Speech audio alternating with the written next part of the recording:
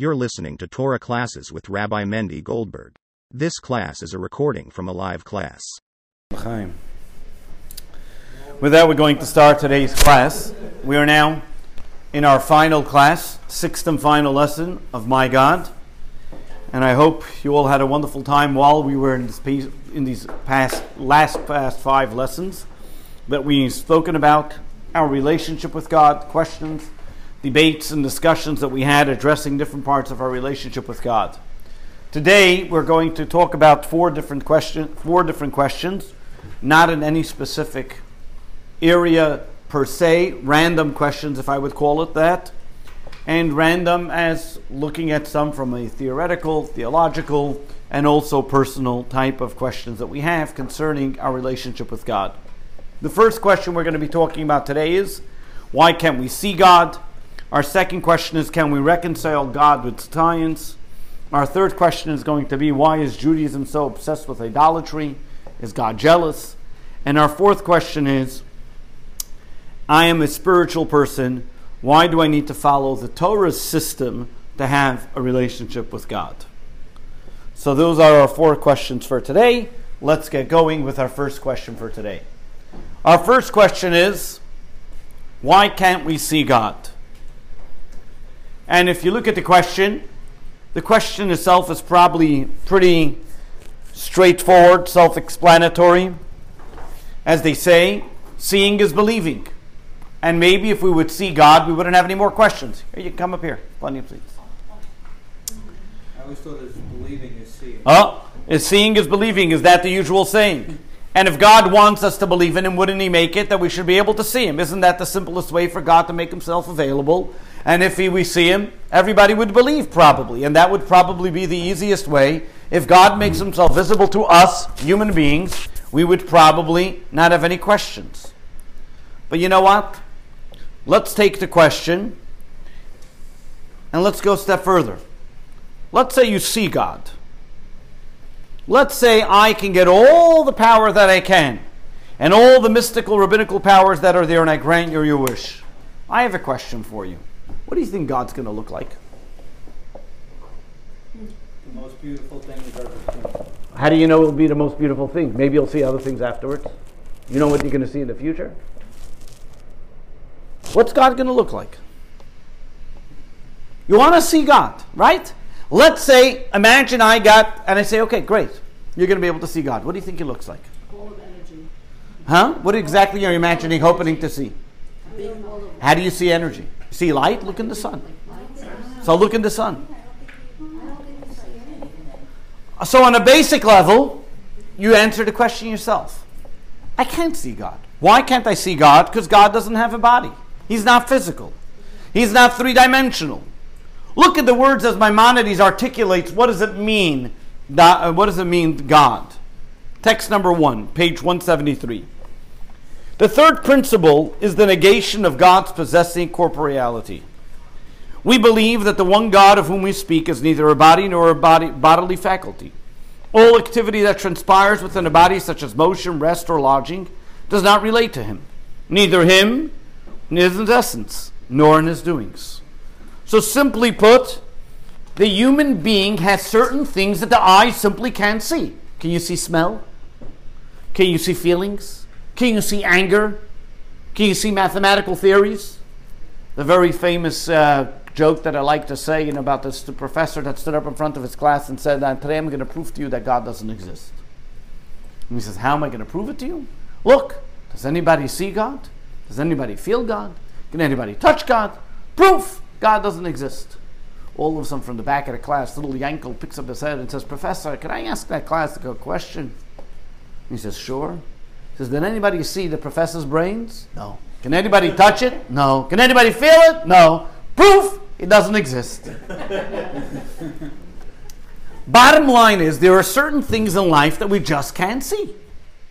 We are 3-dimensional people. We see things in 3 dimensions, in 3D. God is not 3D. God can't be sensed in physical senses. Not only that, if we did see God with our own eyes, we'd immediately say, that's not God. Why? Because God is not something that can be seen. Put it the way a professor, his name is Irving Block, says it in this way. Text number 2, page 174. There are some philosophers, such as N.R.A. Hansen, who argued, as a matter of fact, there is at present no such evidence for God, but there might be at some point in the future. What would such evidence look like? Hansen describes it for us. The heavens open, the clouds pull apart, revealing an unbelievable, immense and radiant Zeus, like figure towering upon us, and like hundred of Everest. He frowned darkly as the lightning play across the features of Michelangeloid face. He then points down at me and exclaims, for every man, woman, and child to hear, I've had quite enough of you two clever logic chopping and word watching in matters of theology. Be assured, N.R. Hansen, that I most certainly exist. And this is what he says. The first question one has to ask is if God himself, if this would deny the basic thesis of monotheism, that God is not finite, figure that is visible form, nor no one is raised in this tradition of the Bible, would ever suppose that a Zeus-like figure could be a manifestation of God, much less God himself. An ancient Greek might, but Hansen was not addressing himself to an audience of ancient Greeks. He was speaking to the modern man, and this man, be the theist or atheist, if he looked up to the sky and saw Hansen's Zeus-like figure, would first all be frightened out of his wits. Secondly, he might think Earth was being invaded by outer space creatures. And if this figure proclaimed that he was God, only an imicable would believe it. Probably the last thing one would think that that's the manifestation of God. As you can see from this professor, as he puts it, put any image you want, any figure you want. The first thing you're going to say, it's not God. Somebody's pulling my leg. So that seems pretty outright. Okay, I can't see God. God's not 3D. We can see things in 3D. God simply doesn't have a body or a physical, so therefore, okay, answer's closed. Let's move on to the next question. Let's move on. But the problem is, why do we ask the question? Is because it's not that simple. The word seeing, if you look in the dictionary, the word see doesn't always mean to see it with a physical naked eye. The word see can be, as you can see according to the dictionary, is either to perceive by the eye or to perceive and detect by sight. What you see from over here is when somebody tells you, tells you a good theory, you say, I see where you're coming from. Did you literally see where they're coming from? No, you understand the logic that they're explaining to you. You perceive what they're saying. When you're answering that you see something, not necessarily does seeing have to be a physical item. I can talk about seeing as in perception. Why then can't we see God in a way of perception? The question we can say is that instead of saying, let me see God in the physical and naked way, let me see God in the perceptive way, in the perceptive type of way. And I'll tell you even more so. The reason is because plenty of people have seen God that way. Starting with the people who crossed the sea. We say it in our daily prayers, Ze Keli Vanveyu, this is God and I will glorify him. Why do I say that? Because this, when we say this, that means they were pointing at something. That means they saw God in whatever shape or form you want to call seeing means. They perceived God. The people of Mount Sinai saw God. Let's see it in text number 3a.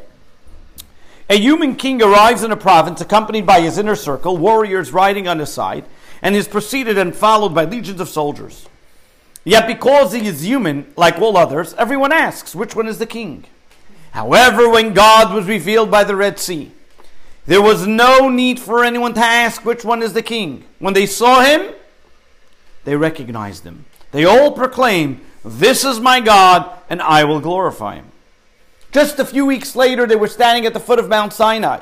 And in the book of Exodus, Moses tells the Jewish people, text number 3b, God said to Moses, tell the children of Israel, you have seen that I have spoken with you from the heavens. So did the Jewish people see God? Then why can't we see God the way they saw him then?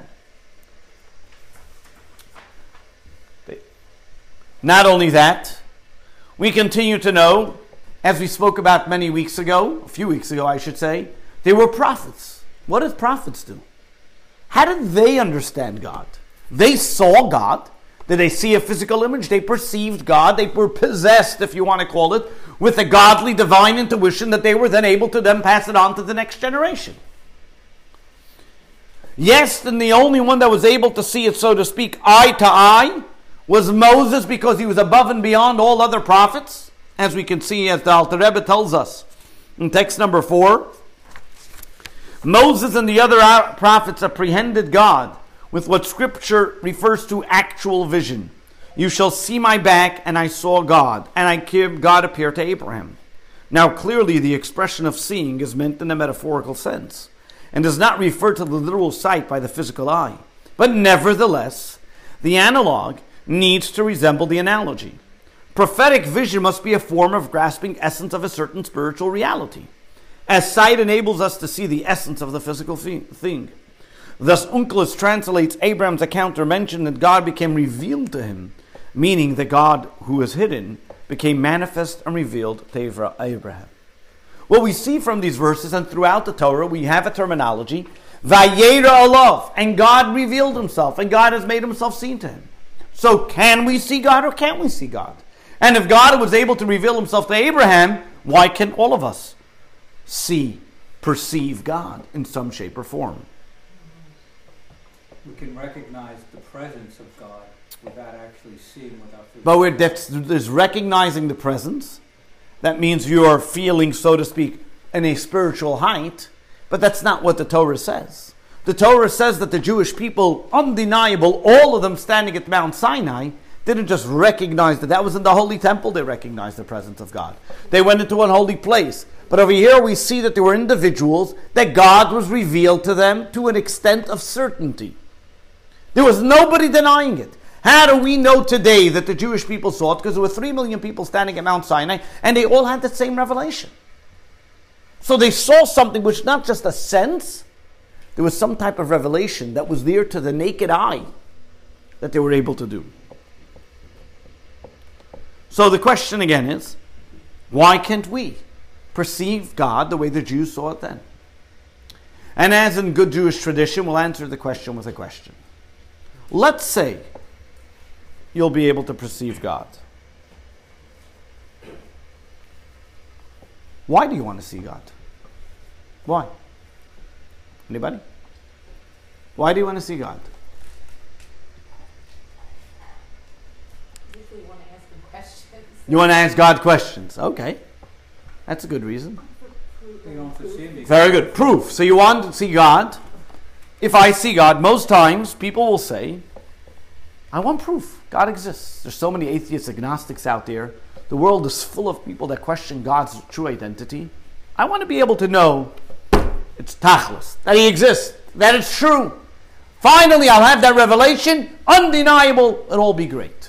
And then you go tell people. And The problem is, historically, the Jewish people who saw God twice, by the crossing of the Red Sea, by the giving of the Torah on Mount Sinai, not even 40 days later, they were serving a golden calf. Not good that it helped them, right? No. They had all the proof in the world. They saw God in the greatest revelation. What went wrong? What happened? These same people who all of a sudden saw God in the greatest manifestation, the greatest revelation, all of a sudden, boom, 40 days later, they're serving idols. Because just because I see something doesn't demand compliance, doesn't guarantee belief. You know the story of the guy on the train, and it says he's smoking while he's on the train. So somebody tells him, "Don't you see the sign? It says no smoking. Why don't you listen to the sign?" So the guy tells him, "It says over there. It says, you see the sign? It says buy diapers. Do you buy diapers? Every sign you listen to. Just because I see it doesn't mean that I listen to it." How many times do you see something and you just walk right past it? Just because I see something doesn't mean it's compliant. Doesn't mean that the person's listening to it. To be scared from it. Huh? To be scared from it. No. Like a police. You could get, yeah, but you'll be scared of it the first time. And after the second time, you'll get accustomed to it. You see, it's not so bad. You won't be scared from it. Like the Jewish people, maybe they were in awe the first time they saw God by the crossing of the sea. They were in awe by it came to Mount Sinai. They were scared. They only wanted to hear the first 2 commandments.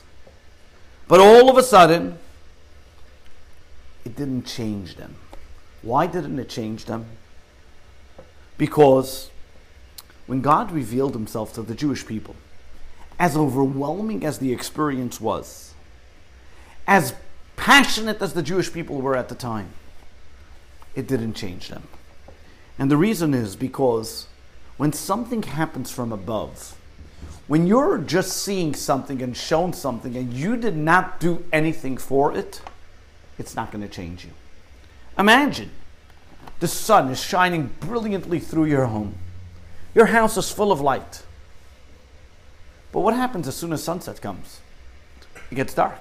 Why? Because you did nothing to be able to get the sun into the house. All you did was open the window shade. But if you were to pull the electric and put in a wire and put in a bulb, what did you do now? You created something. You made something. And that gives you the opportunity to enjoy it more.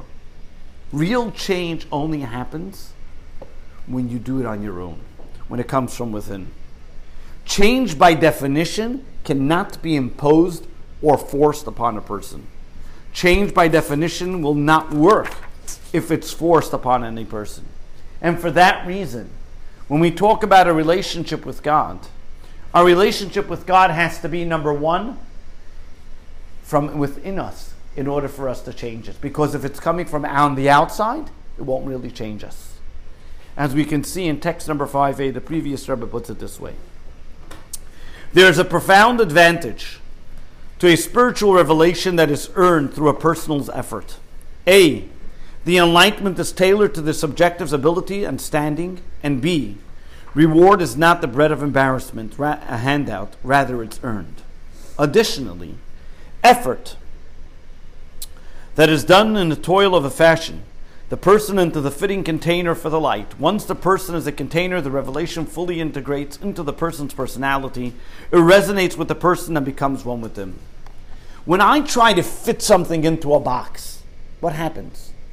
Either the box rips or it's too loose and it falls out. But if I build the box around the item that I need, it's going to be perfectly snug. The same idea is also when we talk about when the revelations from above. The Jewish people saw God at Mount Sinai. It was like the sun was shining at them, but did they change? No, they were in a high. They felt God. But they did not change. They did not do anything to be able to receive that change. And because of that, the change wasn't internal, it was only external. And the moment they were no longer under that aura, under that spell, if you want to call it, of the divine reality that they experienced, all of a sudden they went haywire and they started looking for something else.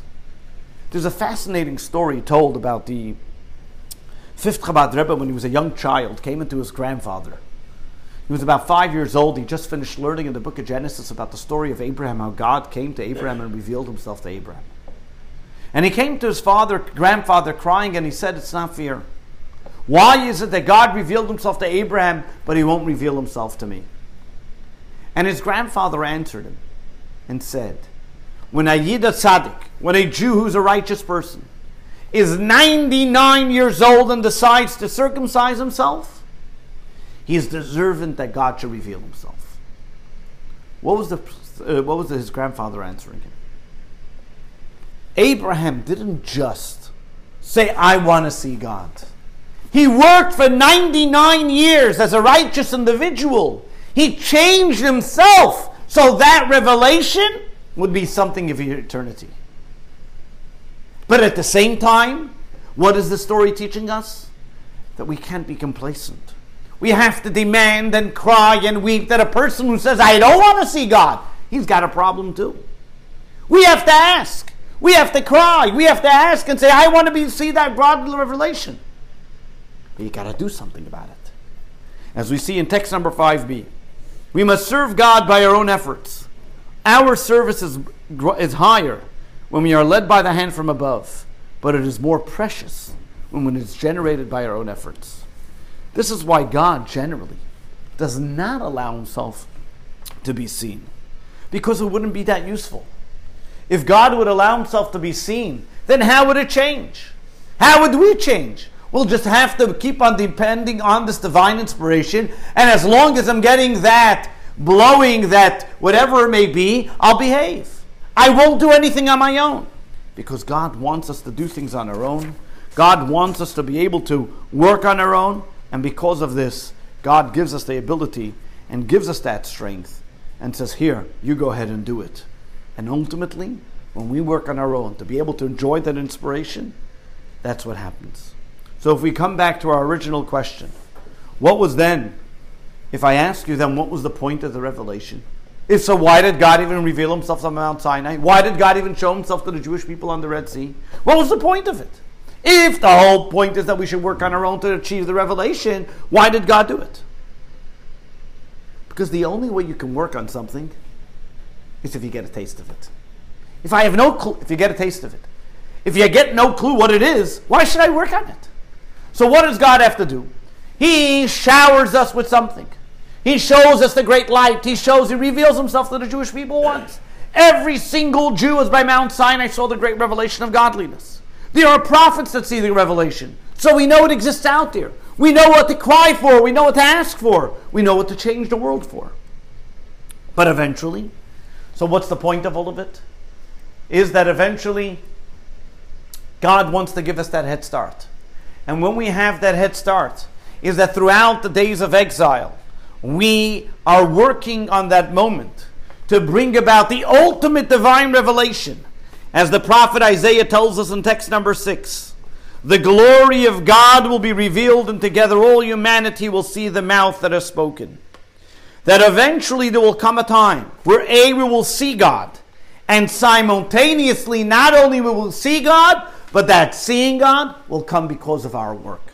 All these years in exile, what are we working for? Why are we doing mitzvahs? What are we working for? So that eventually the world will be a place that will be able to see God in a revealed way, and will be able to stay here. That's why when Mashiach comes, the world will be a place of absolute spirituality for eternity, because it's not going to be a divine thrust upon us. It's going to be something that we worked for all these years, changing the world, making this world a spiritual place, developing ourselves into beings that are able and capable of enjoying the divine energy in an eternal way. So to answer our question, why can't we see God? God can't be seen because he wants us to find him. Let's go now to our second question. Can we reconcile God with signs? So, there was this, God is sitting up in heaven, and a scientist say to him, God, listen here, your job is done. We worked it all out. We know how to do everything today. We can make our own meat. We can make our own humans. We can make our own animals. You can go now retire. Everything's okay. God says, oh, really? That's wonderful. So the scientist says, look, I can take earth and I will form a human. God says, no. Go get your own earth. What does it mean? You know, there's a perceived understanding that between science and religion, there's this great divide. That either you're religious or you believe in science. And the question by many, especially science-thinking people, we're not over here reconciling all the different questions about the age of the universe and what moon, stars. We're talking about in general. People who are, so to speak, science-minded ask the question, is it possible, if I'm science-minded and I like the theories of science, whatever it may be, is it still possible for it to coexist with the concepts of God and religion? And the question over here has two elements. And why do I mean two elements? Because it's split into two parts. Number one, do we really need God? What do I mean by that? Years ago, before the Industrial Revolution, before science made its big way onto the globe and into the very details of our life, most of how our body worked, how the world worked, how atoms, neutrons, and all the wonderful things that exist in the universe, we had zero clue about. And the only way, there was one way to explain it, God made it. So therefore there's no other explanation for it. That was about it. At this point in our history, so to speak, in today's day and age, in the 21st century, we almost figured out every single particle and atom. We have enough biologists and virologists and scientists and whatever you want to call it, all the ists that exist out there, with enough microscopes analyzing and super analyzing and creating things that we never wanted, we never imagined, we never think are going to happen. Whatever you want to talk about, that's there. So someone might say, what do I need God for? Why do I need that belief anymore? Seemingly I got it all worked out. Then there's a second question, is where's the evidence? Science is driven by the concept of evidence. A science-minded person can only accept things that can be empirically proven. By definition, if I can't prove it, either before or after, it's unscientific. And therefore the question would be, can a scientific person believe in God for that matter, or believe in anything for that matter? And this is our two questions. So as I mentioned, this is a huge topic with many different parts and particles to it. But we're just going to talk about the overall structure of how it may be. So let's start with the first question. Do we need God today, now that we understand seemingly almost everything about the universe? The main idea that we think that we understand everything about the universe, but we still need God. Because the difference between science and God is because it's never a conflict. They're two different tracks. They're two different ideas. What science talks about and what God is about is completely two different things. Science explores the universe, while God is beyond the universe. Science explains what is, while God explains why it is. So it's completely two different tracks, two different ideas. So if you ask why you need God, of course you need God, because science is telling me about the universe and God is about godly things, spiritual, as we can see over here. Let's just see text number 7, Rabbi Jonathan Sachs.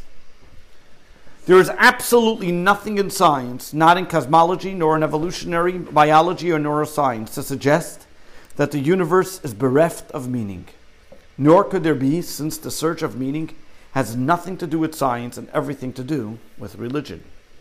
Imagine what it would take to explain to someone who has no conception of money what is involved in withdrawing cash from a dispensing machine.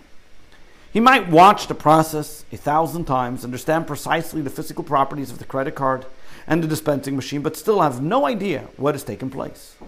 Explaining the transaction might include a history of division of labor, exchange, barter, origins of precious metals, currency, the shift from real to nominal value represented by the banknote, what a bank is, what deposits, withdrawals, credits, and so forth.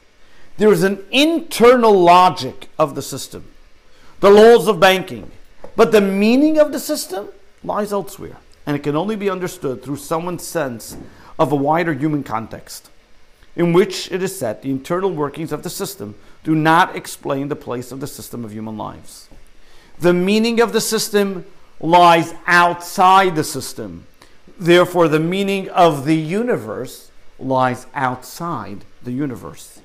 The same is true with science, whose subjects are an interrelationship of things with the natural world. Nature is sublimely indifferent to whom we are and what we deserve.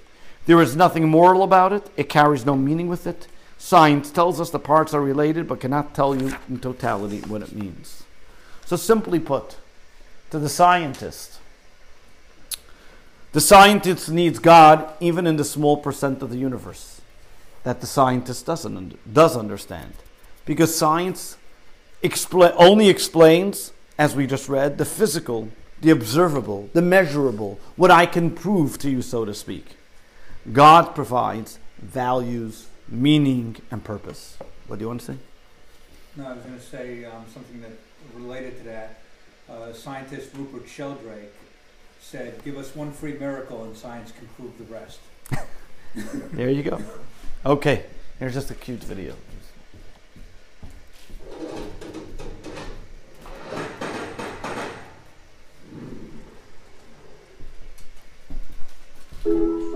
Science and religion. Throughout the centuries, practitioners of both have clashed over perceived contradictions. But is there another way? One in which science and religion are not in competition for ultimate truth? Let's begin with a poem, Binging by Dr. Seuss. I can watch that show some other day, I thought I'd say. I have plenty of time to watch that show, I thought I'd go. I can take a break right now, I thought I'd vow. But then I thought, but then I thought, but then I thought, why not watch that show right now? Of course, Theodore Seuss Geisel never lived to see the dawn of binge watching. This plausible fabrication was created in under 3 seconds by an artificial intelligence called GPT-3 at the prompting of a New Yorker magazine staff writer who asked the AI to write a Dr. Seuss poem about binge watching Netflix. I would say that it is a general purpose language tool. You can give it a problem statement or you can give it what we call a prompt. All of what it's doing is looking at a sequence of words basically and trying to predict the ones that should come next. But to do that well, it has to sort of understand the structure and what a human would think would come next. It's trained on looking at lots of text and predicting what would come next. The next time the topic of AI comes up over dinner, you can explain how, in response to write a joke about a rabbi giving a sermon on Shabbat, GPT-3 can calmly spit out, because it was the day of rest. But knowing how something works is only half the equation. There is an entirely different set of questions that need to be answered before you begin prodding the robot, such as, why are you turning to AI? Are you writing speaker bios or blog posts? Do you want to simplify and summarize a complex text for third graders? Or are you trying to generate new, creative app ideas? Knowing how the text is processed and then predicted does not help you answer any of these questions. Technical knowledge will not help you generate a good prompt. Here's how the late Rabbi Lord Jonathan Sacks put it. Science takes things apart to see how they work. Religion puts things together to see what they mean. And we need them both, the way we need the two hemispheres of the brain. One way of seeing the difference is to think about their relationship with time. Science looks for causes of events, and a cause always comes before its effect. How did the window break? Because I threw a stone at it. First came the throwing of the stone, then came the breaking of the window. Science looks back from effect to cause. However, human action is always looking forward. Why did I throw the stone? Because I wanted to wake someone who was asleep to warn them that the building next door is on fire. An action always seeks to bring about something in the future. Science takes things apart to see how they work. Religion puts things together to see what they mean. Science may tell us how this universe works, but only divine wisdom and creativity can prompt us to write a life story filled with joy, creativity, purpose, and meaning.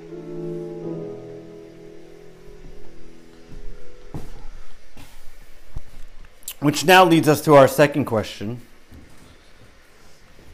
of this. What's the evidence of God? Where is the evidence, I should say, for God's existence? Seemingly for a science-minded person, the only way to be certain that something does exist is either to be verified or to be falsified. Either it doesn't exist, or at the best, it's irrelevant. Can a scientist, so the question would be, can a scientist be a believer? For many, the answer was absolutely not. For example, and therefore you had a plethora of atheist scientists like Richard Dawkins, who called himself a self-avowed atheist scientist. He once wrote, "Science is based on verifiable evidence. Religious faith is not only lacks evidence, its independence from evidence and its pride and joy shouted from the roofs." But for those who choose to believe, does it mean that they're going against everything science calls? And the answer is absolutely not.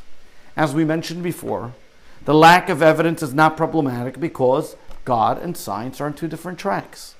God and science are two different things. One requires tools to be able to prove for evidence.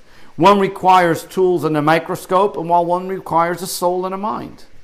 Dr. Francis Collins, as we'll soon see over here, who oversaw the International Human Genome Project, put it this way. He said as follows, text number 8. "In my view, there is no conflict between a rigorous scientist and a person who believes in God, who takes a personal interest in each one of us. Science's domain is to explore nature. God's domain is to explore world, a realm not possible to explore with the tools and the language of science. It must be examined within the heart and mind and the soul, and the mind must find a way to embrace it, both realms. The God of the Bible is also the God of the genome, I think that's what we pronounce it. He can be worshipped in the cathedral, in the laboratory. His creation is majestic, awesome, intricate, and beautiful, and cannot be at war with itself. Only we humans can start its battles, and only we can end them. Even more so, when we talk about it, if you want to put it in other words, science is the study of physics, which is also known as the law of nature. But who's the one that created those laws of physics? God. So therefore, God is not subject to the laws that he created, because he was the one that created those laws.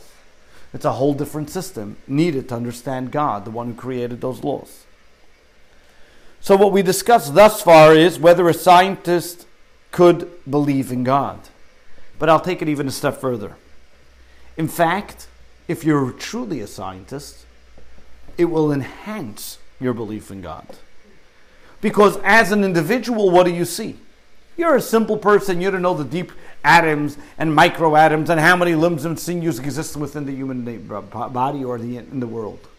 But if you're a scientist, you're then able to observe, analyze, and see the awesome beauty and precision and the magnitude of God's creation. Only a scientist knows the billions of atoms that it took to be able to make the trillions of atoms that there's in the human being. Only a scientist knows what it takes for every leg to move, for every human being to be existent. So the more you analyze it from a scientific perspective, the more you'll come to appreciate and recognize the greatness of God. Oops.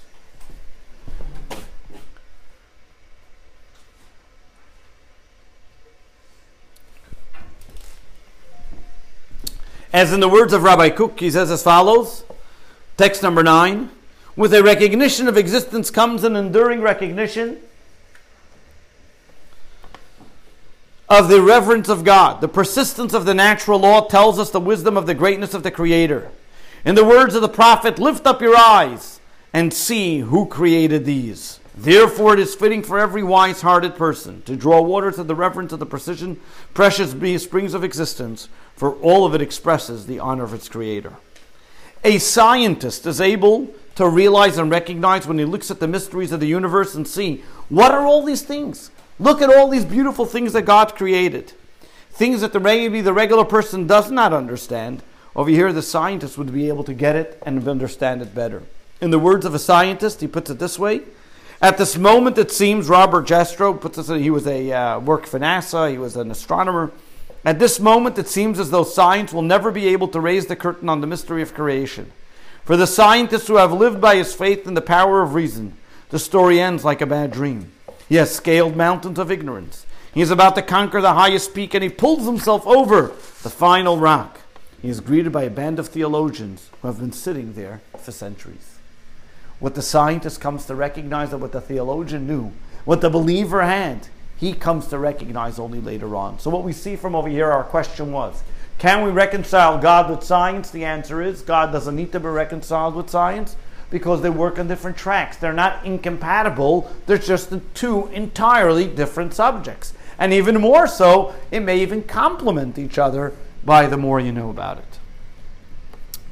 We're going to go now to a completely different type of question.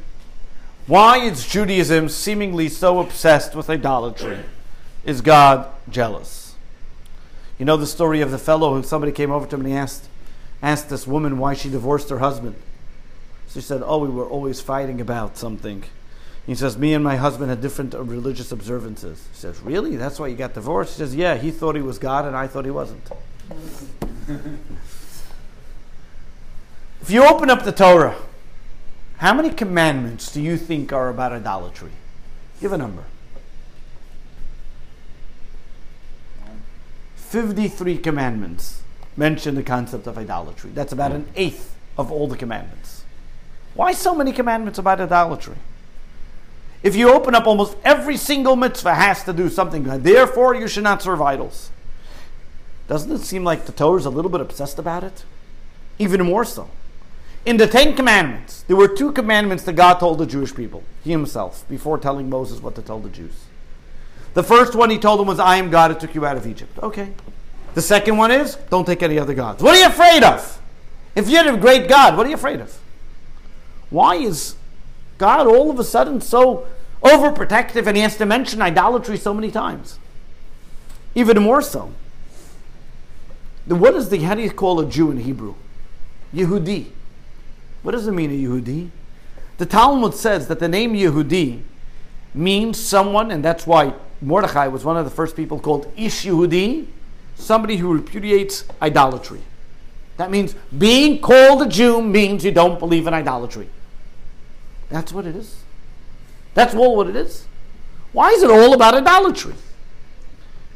Now, of course, it's important. I don't want to undermine it, but it's important to believe in God. And of course, we know that we should not have any other idols and so on and so forth. But why the obsession? It seems almost to say, if we can say, God forbid, is God jealous about people serving other gods? That's absurd. Well, it presupposes there are other gods. Or even about, still, but is God jealous about that? So that guy is talking foolishness. Big deal.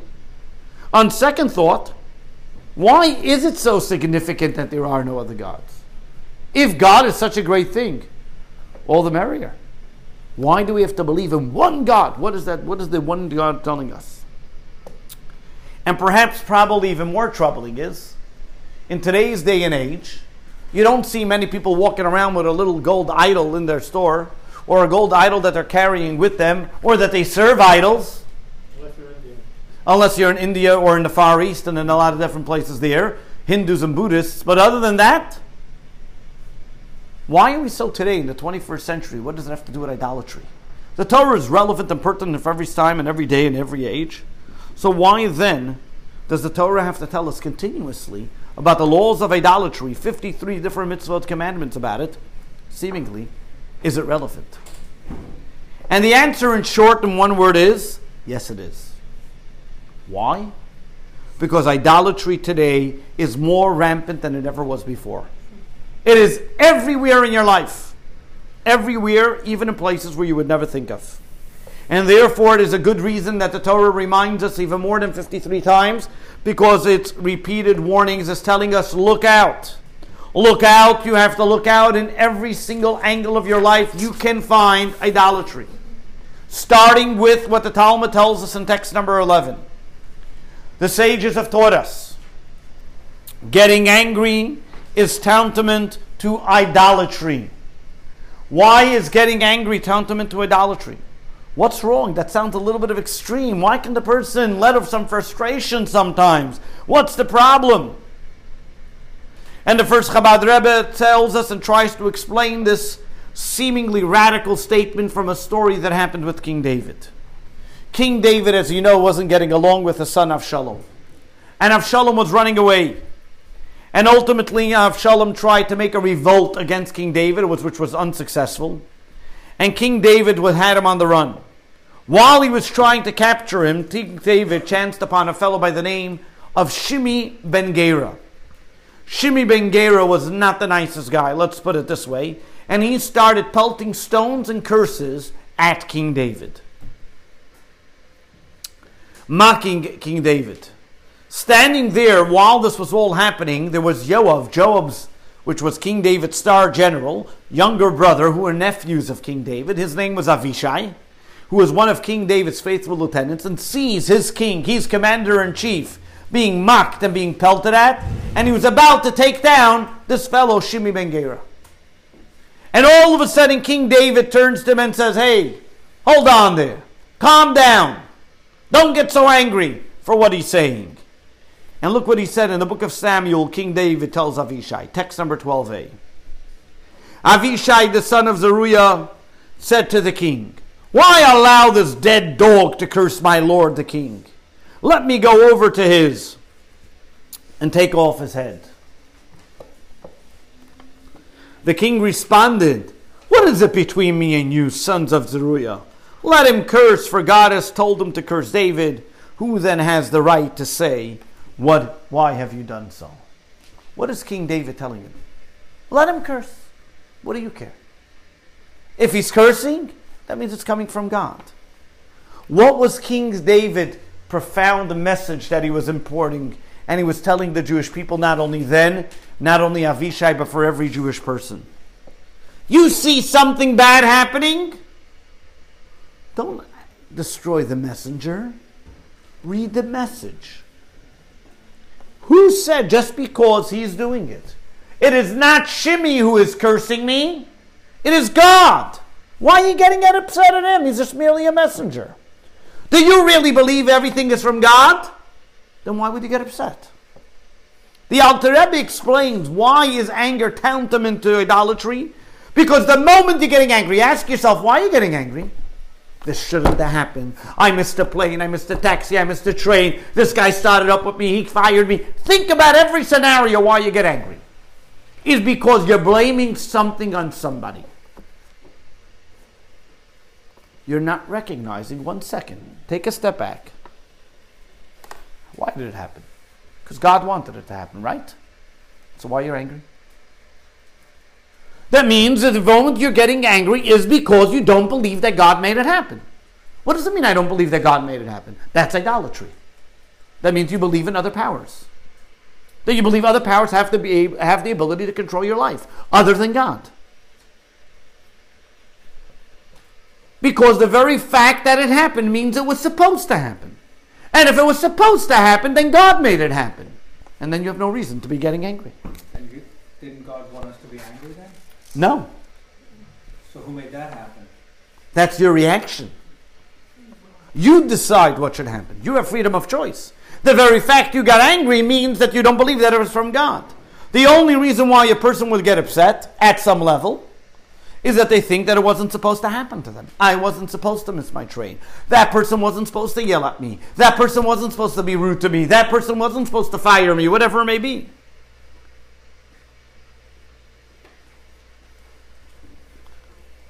If you want to take the argument even a step further, if someone else is standing, throwing stones and cursing you, you still may say there's still no reason to get angry at them. Yes, that person made a choice that was nasty. That person made a choice that was hurtful. And he or she may deserve punishment for the choices they made. But that has nothing to do with me. Let's put it this way. The very fact that that person's a bad guy has nothing to do with me. Doesn't mean that what I got, I didn't deserve. They didn't have to elect to be the messenger, and they'll already have to meet out their reason that they decided to act this way. But the very fact that it happened to me, that's because God wanted it to happen to me. If I am angry at that person, what am I doing? I'm angry at the messenger. Okay, what's it going to help you? What you're saying is, I'm denying ultimately that God is in control, because I'm saying this guy, this messenger, had control to decide to be able to hurt me or not, or do something to me. What have you done? I made an idol. What was the problem of the people that made idols back 2,000, 3,000 years ago? They believed that these little creatures of stone had control of fire, of water, of rain, of sustenance, whatever it may be. The moment you start getting angry at your boss, who fired you from your job, who decided to give you a pay cut or not to give you a pay raise, why are you getting angry? So you believe that it's your boss the only one that can give you a pay cut or a pay raise? So you believe that it's your boss who has control over you? Or do you believe that God has control? And if God gave you this job and He gave you sustenance until now, He will give you sustenance further also. Let's see it in the words of the Alter Rebbe. Our sages equate anger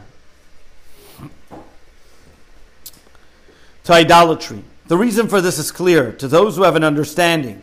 Because the time of anger, a person's faith in God departs. If one believed that what happened to him was the way of God's doing, he would not be angry at all. Granted, a person with free will cursed or struck or caused damage to the property of the victim, and for their evil choice they are liable for punishment in court of law, as well in heavenly courts. Nevertheless, heaven has already decreed that this incident befall the person who was harmed, and God has many agents through whom He acts. This encapsulates when we talk about why idolatry is so central to the concept of Judaism. Because when we talk about it,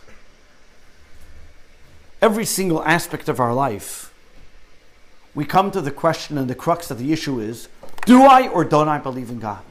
And if I believe in God, then I believe that effectively everything that happens to me is from God. And the moment I all of a sudden say, no, somebody else, I'm giving control to somebody else, all of a sudden what am I doing? I'm creating an idol. I'm doing idolatry. There are many different ways how we can talk about idolatry, and it can come in all different types of forms. Every single person considers somebody else in their life as, so to speak, controlling them. And that's why we get upset. And that's why we get angry.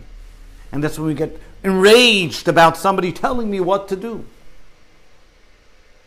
We have to recognize that what we are and who we are and what we do, the Jewish belief system in itself, tells us that everything that happens is for a purpose, is for a reason.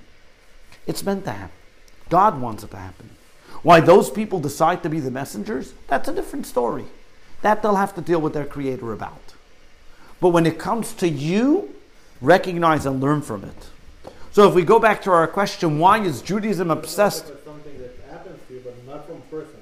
Something that you get sick or something. Again, it's from God. And therefore, if we're upset, who do we have to turn to? Recognize, why did God do this to me? And you ask God. But the anger, and that's why if you look, let's say, at Moses, whenever something happened to the Jewish people, even though he could have yelled at everybody that was there and blamed at them, what does he say? Lama asa Hashem kacha. Why did God do such a thing? And that's why we have prayer. Exactly what you're saying. Because it gives me the opportunity to recognize and identify where is this event happening from. It is not because of the person. A guy hits me in the car or gives me whatever it may be. He happened to be an idiot. That's his problem. And I can go get damages from him. I can take him to court. I can get him a ticket, whatever it may be. But the question is anger. Think about when a person gets angry. What do? They say things. They act irrational. They say things irrational. Why? Because they're blaming that individual for everything that happened in their life. And that is idolatry. But then you try to rationalize it. You're not. I'm not rationalizing it. When something happens to you, when you can't really explain it, then you're trying to rationalize it. Because when I blame the other person, that's I'm rationalizing it. When I blame the other person, I say, he was a reckless driver, that's why he hit my car. And if you would only look where he's going, then he wouldn't say it. If this person would only speak respectfully or recognize my talents, they wouldn't fire me. Right? So I'm rationalizing exactly what you're saying, why this thing happened to me, saying that somebody else other than God is in control.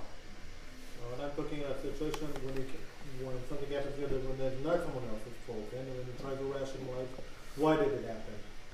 So if that's more of a comfort, because a person wants to feel, okay, but that's a different story. That's between you and God.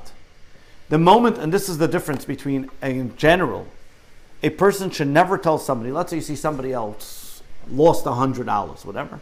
You walk over to them, you know why you lost $100? Because you didn't give charity $100. That you're not allowed to do. That's not your business. You have to ask yourself, I lost $100. What did I do wrong that's why I lost it? Yes, that's nothing wrong. That's because you have to make an introspection and an accounting and seeing what you did to be able to become better. That's nothing wrong. That's not called rationalizing. We would call it introspection. What did I do wrong? How can I make it better? But that's between you and God, between you and yourself. You're not blaming anybody else. You're not giving the control to anybody else. Yes? So that's good information. If you say, I lost this money because I didn't give tzedakah, correct. Then give tzedakah. But that's, you'll receive money. I 100%. But that you can tell yourself. You don't have the right to tell that to somebody else. Oh, no, yeah. That's all I'm saying. Yes. I'm just saying the law works both ways. Yeah, 100%. So is it better, like, if we get angry at God for the thing that happened, is it better to get angry at God than to put somebody else? Very good question. Idolatry? Technically speaking, if we want to, step number one, yes. Step number two would be to understand that God is the old good-giving God that we spoke about in the previous classes, and everything God does has for a purpose, even though I don't understand it right now. I can be upset at God. Why is He giving me these challenges? Why is He giving me these tests? I want to just see the good and the kind part of God. Yes, but that's what we pray for every single day. And we ask God, don't give me these challenges. And when I get them, I'm upset. But I'm focusing into my upsetness at the one that's in control, not at putting somebody else in control. It's like when you get the food that doesn't taste good and yell at the waiter, it's not the waiter's fault. The waiter didn't make the food. Go to the kitchen and tell the chef, you want more salt. Now I'm saying that's the idea as well. When I'm yelling at the guy that hit my car, why am I yelling at that guy? He's just God's agent. Yes, he should have been a better driver, so next time he doesn't, God picks a different agent. But at the end of the day, the fact that your car got banged up is not that guy's fault. It's because it was meant to happen for some reason. Why, I don't know. Hopefully it doesn't happen. Hopefully I don't get those challenges. But that's what we have to reality. Yeah. I understand what you're saying about all this. But let's say you have a person that just keeps needling you all the time for nothing. They just, yes, it's that person's personality, he has the free will, he will be judged in heavenly court, etc. But it's like somebody who keeps doing this all the time. But the moment you get... But you sit there and you just, it's like you can't sit there and say, God, stop it, God, stop it. Okay, so there's 2 points here. Nobody's saying you shouldn't do anything about it. That means if a person hits your car, we're not saying don't file an insurance claim against them. Because God meant it was supposed to happen, so therefore I shouldn't file a claim again. That's not what I'm saying. And then even the words of the Alter Rebbe. You can go to court, get the punishment, deal with what you have to do. But don't allow that person who's annoying you, who's irking you, to control your life. Don't allow that person to say, don't think it's that person that's controlling you, because the moment you say and you get angry at them, that means it's them that's controlling you. Them you're putting in control. You say, no, these people, I got to get bothered. I am getting annoyed.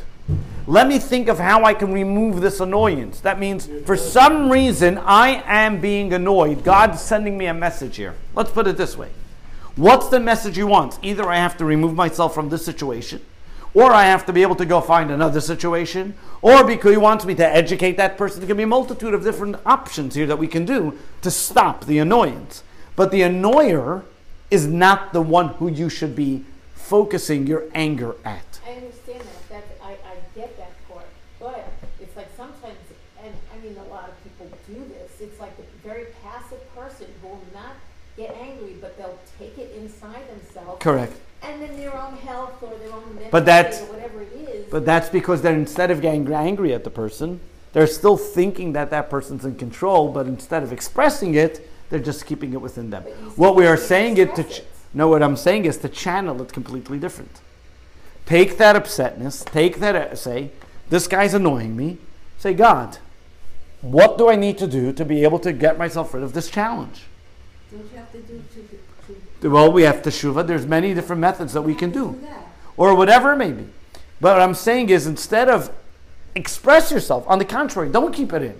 But don't express yourself against this individual. How do you express yourself then? You're sitting there and you're, I don't know. So, for example, a person that irks you, there's a prayer we say every single morning. It's in the morning blessings that God should help me get rid of any bad friends, bad neighbors, bad influences, and so on. And you can have that person in mind, whatever you want. But that's at the same time, what my point is you are not allowing, and even mentally, not only I'm talking about from idolatry, mentally it is not helpful psychologically to allow people to give them rent-free space in your mind. That's a separate issue altogether. So therefore, when we have people that are annoying or things that happen to us in life, and I'm not saying this is easy, and therefore the Torah makes it so central because it's not easy, because it's so basic, because it's so difficult, and because it happens in every single part of our life. The first go-to reaction that we have is to get angry. Maimonides talks about this. Maimonides talks in his laws of behaviors. He says generally a person should never be an extreme. Like for example, he says, don't be extremely kindness, don't be extremely disciplined. You should always have a middle path. And he says, in order to get to the middle path, so let's say a person's extremely stingy, he should become extremely generous, and eventually he'll make it to the middle path. So the Maimonides says, what about a person who's extremely passive? Nothing phases him. He says, don't go to the opposite extreme to become always angry and then hope you'll get to the middle path. He says, anger and jealousy are the two things that and lying. I'm saying anger and lying are the two things that a person should go to the extreme to avoid it. Because the moment you allow a little bit in, today you get angry because a guy hit your car. Tomorrow it's because a shopping cart hit your car. The next day it's because somebody looked at you the wrong way. The next day because somebody almost looked at you the wrong way. And anger is what most destructive measure that Maimonides contains. And he says the same thing about lying. Today you lie about what you ate for dinner. Tomorrow you lie about what your income is the next day. And it becomes more of a personality.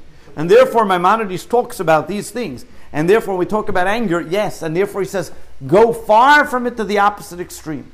And even in today, and when we talk about anger management, when people go through it, the same idea is they tell them to become completely passive.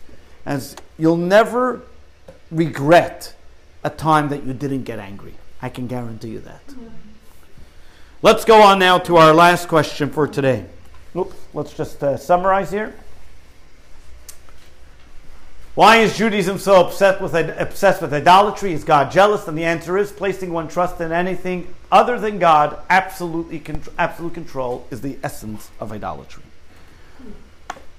Our last question for today is, if I'm a spiritual person, do I need to follow the Torah system to have a relationship with God? And I get this question a lot in many different ways. Sometimes I meet some people and they say, I'm not observant, I don't keep the commandments, I'm more of a spiritual person. And I try to ask them to explain to me what that means. What they smoke, what they drink, what they have. What does it mean you're a spiritual person without having God part of it? And it's a question which sometimes, it's an interesting question that we're concluding our course with, because we began with a similar question as well. But what does it really mean? So let's go back a little bit to the first Jew, and let's try to understand this in his relationship with God, and this way we'll better understand what this means. In lesson 1, we spoke about the story of Abraham, how he went and destroyed his father's entire idol mart, and afterwards he was thrown into the fire of Ur Kasdim, a town of idolaters. And if you want to call, Abraham was probably the first pioneer of his time to stand up against make a revolution. Everybody in his time served idols. Everybody. The king was an idol. And he went and said, you guys are all making a mistake. And he went around changing the world. Let's see in text number 13a. After the mighty personage of Ram was weaned, he began to ponder deeply. Though he was a young child, he began to contemplate by day and by night. He had no teacher, nor was there anyone to inform him. Rather, he was mirrored in Ur Kasdim's population of foolish idolaters. He would worship along with them, but his heart was busy analyzing everything and inclining to clear understanding. Ultimately, he arrived at a true way and understood the path of righteousness through accurate comprehension. He realized that there was one God, created everything, and there is nothing other than God that exists.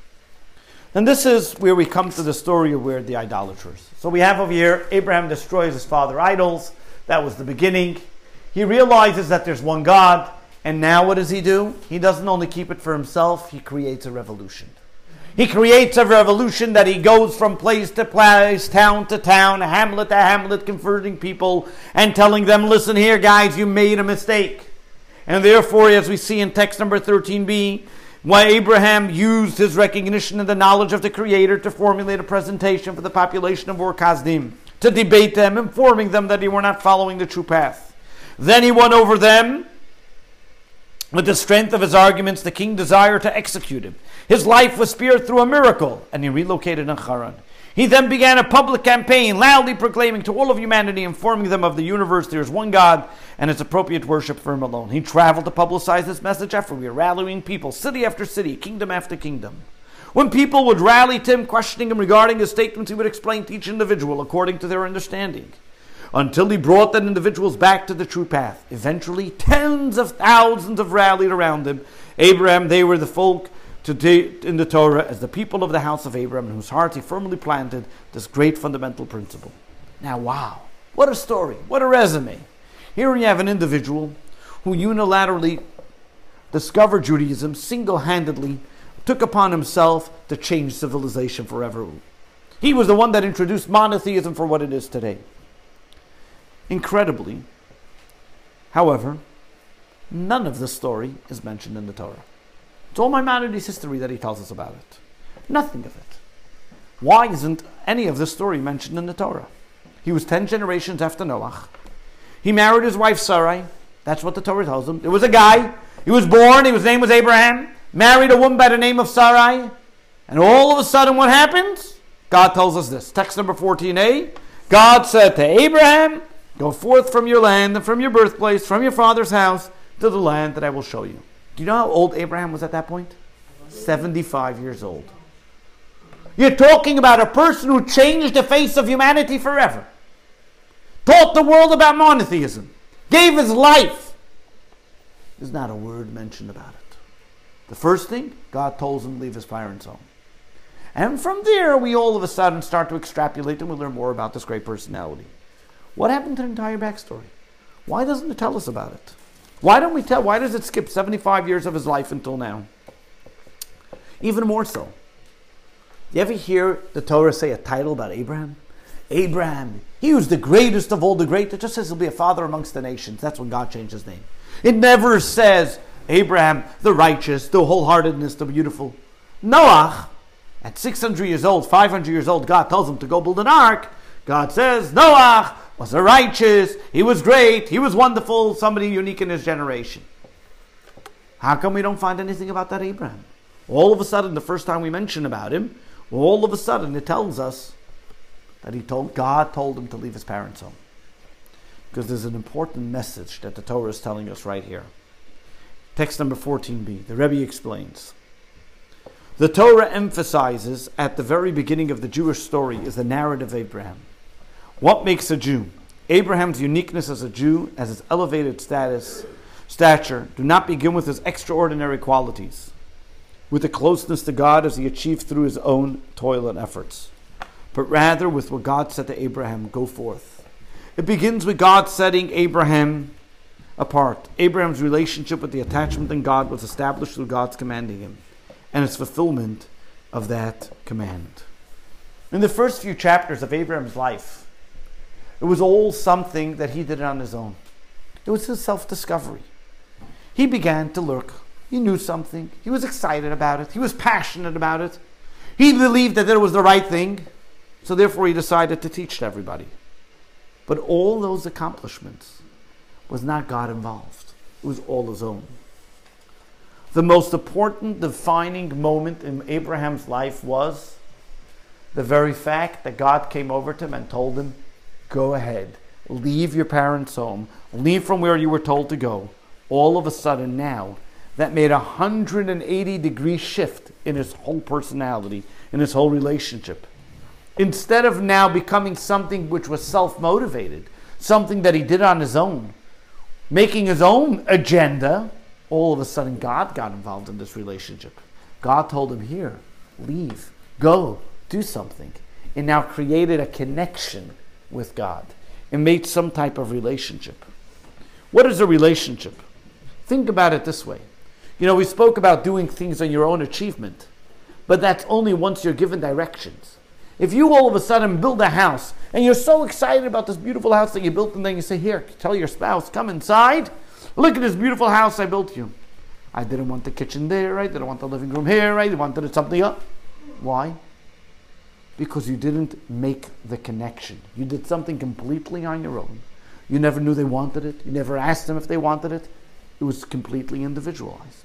But the moment they mention, say, here, I'd like a kitchen, and then you make this beautiful structure, whatever it may be, then you made a relationship. You made a connection. This is the type of relationship where we are privileged for us. We are privileged to have. And not one that starts with our own decisions or our own epiphanies, whatever we decide to do. Think about it. If God tells me to do something, the moment God tells me to do it, automatically, every time I do it, I'm creating a relationship. Think about it this way.